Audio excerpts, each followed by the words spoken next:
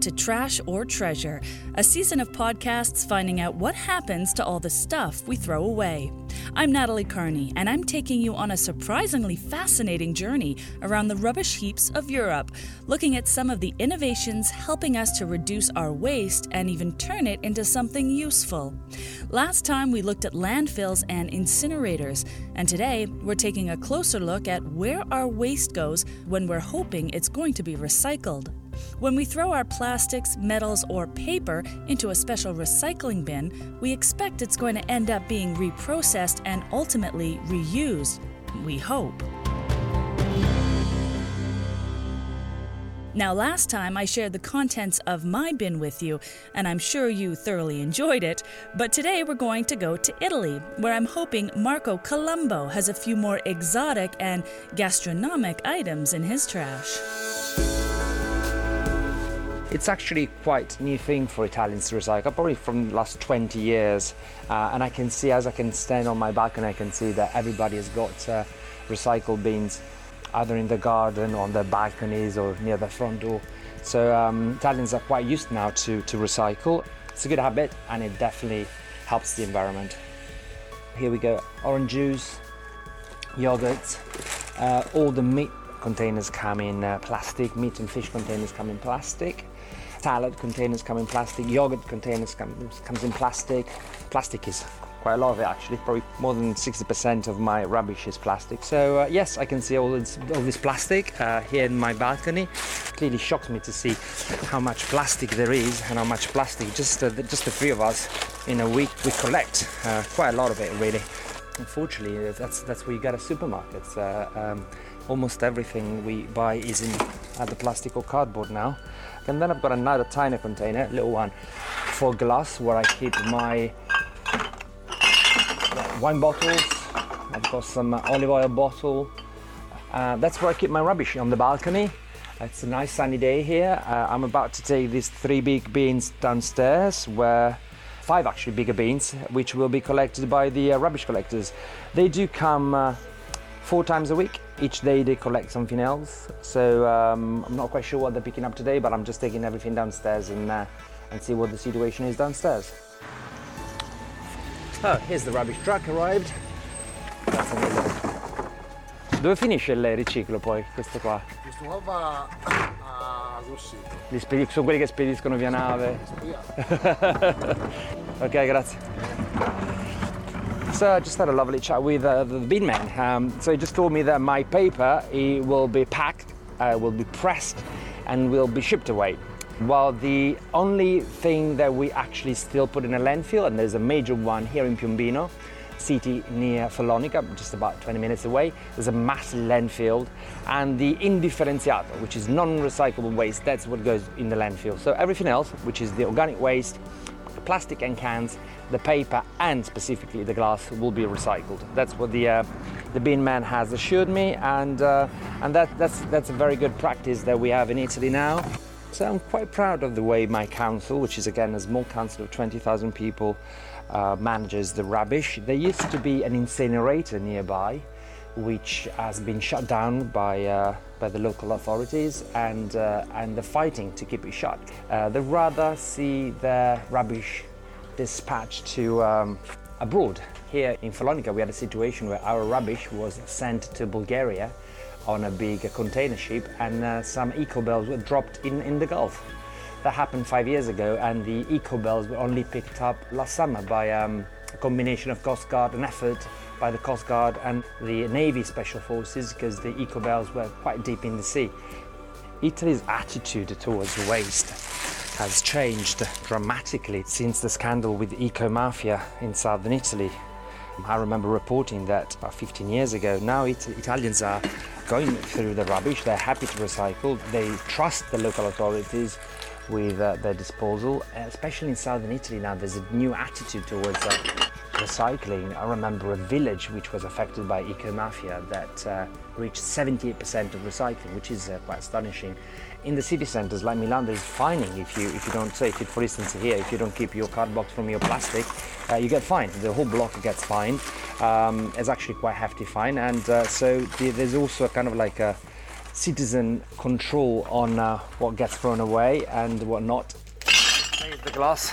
We do as we're told. I'm very happy that the municipality is telling us what to do, giving us advice when we need to, through leaflets, or sometimes stickers, sometimes letters, telling us off when food is not recycled properly. And I think it's very important that we know how to dispose of our own rubbish in a very environmentally friendly manner. Wow, I'm impressed. Marco and his local authorities seem to be doing a good job of sorting their waste and recycling what they can, and fining people for not recycling. That's got to persuade people to think about what they do with their trash. He's also very aware of how much plastic he and his family are using. Good job, Marco. That's something that's really interesting for me right now, because here in Germany, where I live, there's a new law coming into place which is going to restrict the use of certain single-use plastics. I've been finding out all about it. Germans have always prided themselves on being some of the best recyclers in the world, but Germany also produces more plastic waste than any other country in the European Union. In 2019, Germans threw away 6.3 million tons of trash. That's more than 50% more than they did a decade and a half ago. And now they're planning on trying to do something about it, banning the use of some single-use plastics. Things like plastic bags, plastic cutlery, plates, stirring sticks, drinking straws, cotton swabs, and all the polystyrene cups and boxes. You know, the kind of things you take your falafel and currywurst home in. It's all in an attempt to move people away from that throwaway culture. I've come to the Remondist Waste Collection Point in Munich, where Klaus Thälmann is my guide to all things rubbish or recyclable. We're in front of a huge mound of garbage from the municipality of Munich. Is it, how much plastic do you collect here? We collect about 8,400 tons per year of this packaging. So we are normally about in Germany 30 kilos per citizen a year. I personally thought we were very diligent in our recycling here in Munich, but you're saying that's not the case. Is it better in other parts of Germany? Yes, of course. If you go to Dachau, it's close to Munich. There we have the yellow bin. So it's more easy for the people to collect their packagings. So and there we have about 30 kilos. Right. Okay. And in Munich, that's not very much.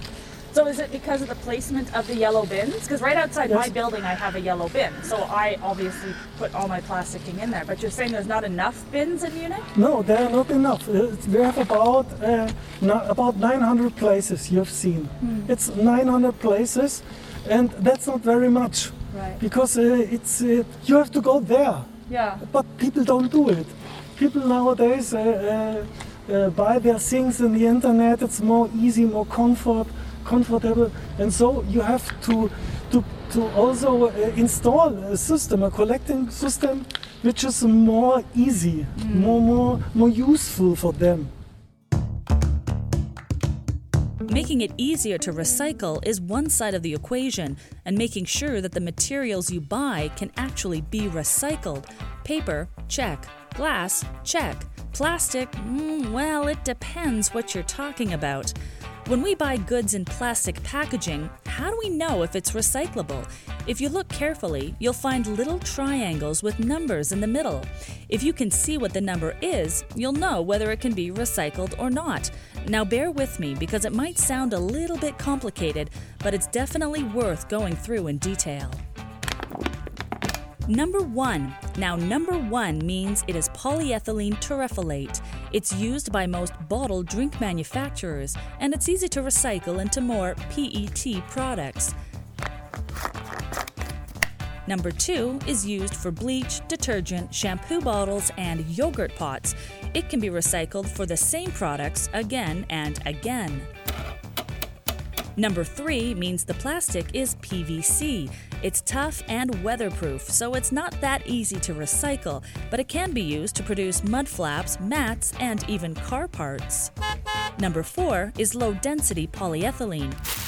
We use it for food bags, shopping bags, and magazine wrapping. It can easily be recycled into plastic bin liners and even some furniture. Symbol number 5, polypropylene, is often used to hold hot liquid, so often for those coffee cups. It's recycled into items like pallets, trays, and food containers. Symbol 6 is on protective packaging and insulation. It can be recycled to produce more packaging. Anything that has symbol 7 is very difficult to recycle. You see this symbol on crisp packets, salad bags, and any composites. This goes straight to landfill. So you need to know your numbers and maybe avoid buying the number 7s if you can. In Germany, it's thought that only about 30 to 40% of plastic waste is recycled, and that's better than most. The stuff that can't be recycled ends up in incinerators or is exported to another country, where it too might be recycled, incinerated, or dumped in a landfill. A ban on some single-use plastics, if it works, could change things quite considerably. Meet Philipp Sommer.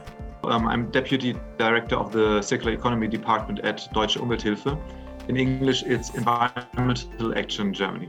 How much of Germany's plastic use would you say is single-use plastic? In other words, how much is this ban on single-use plastic really going to impact Germany's plastic consumption?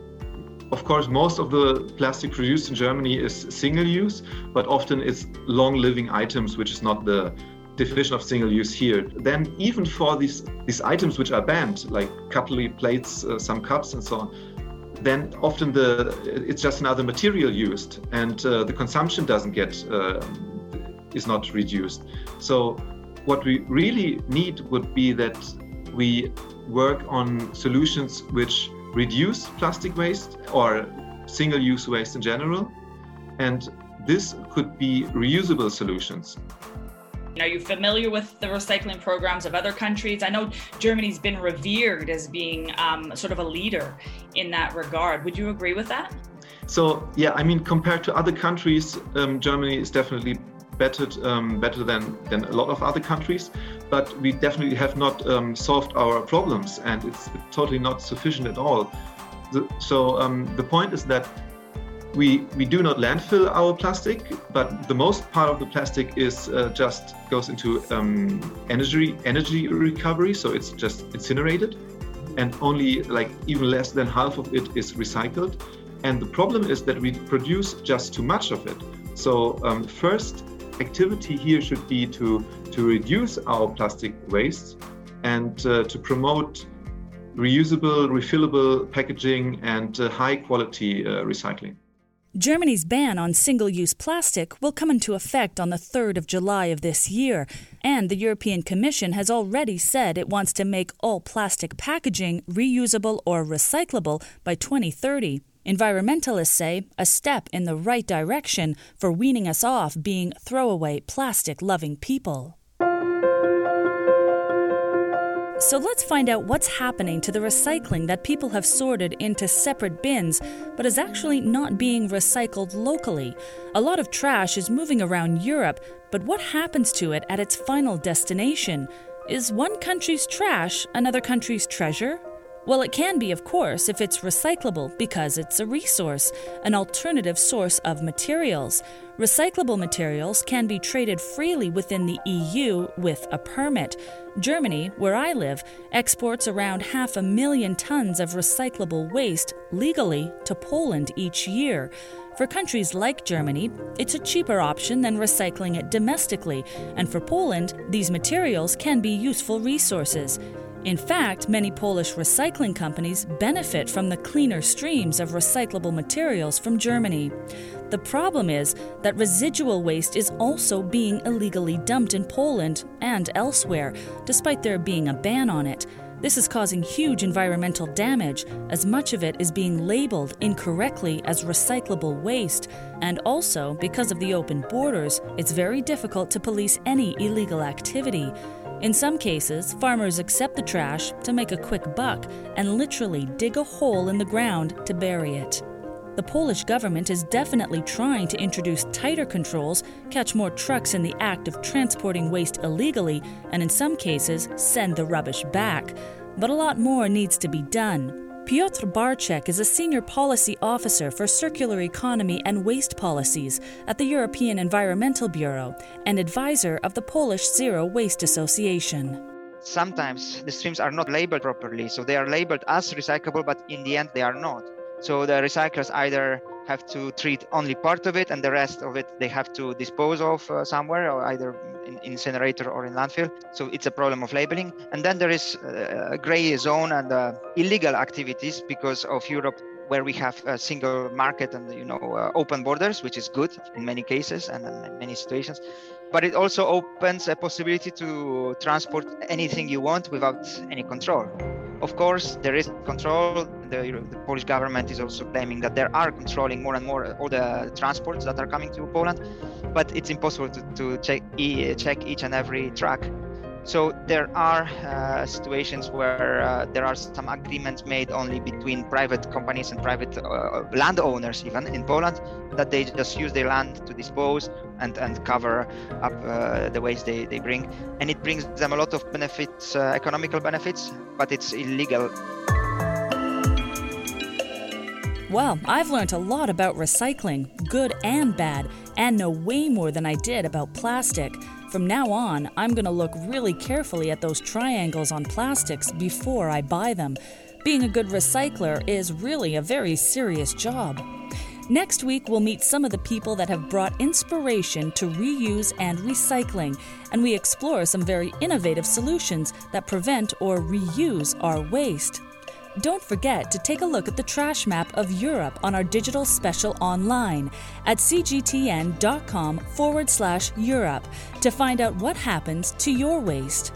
We want to know what's in your bin and the inspiring solutions that you've come up with to reduce waste. No, honestly.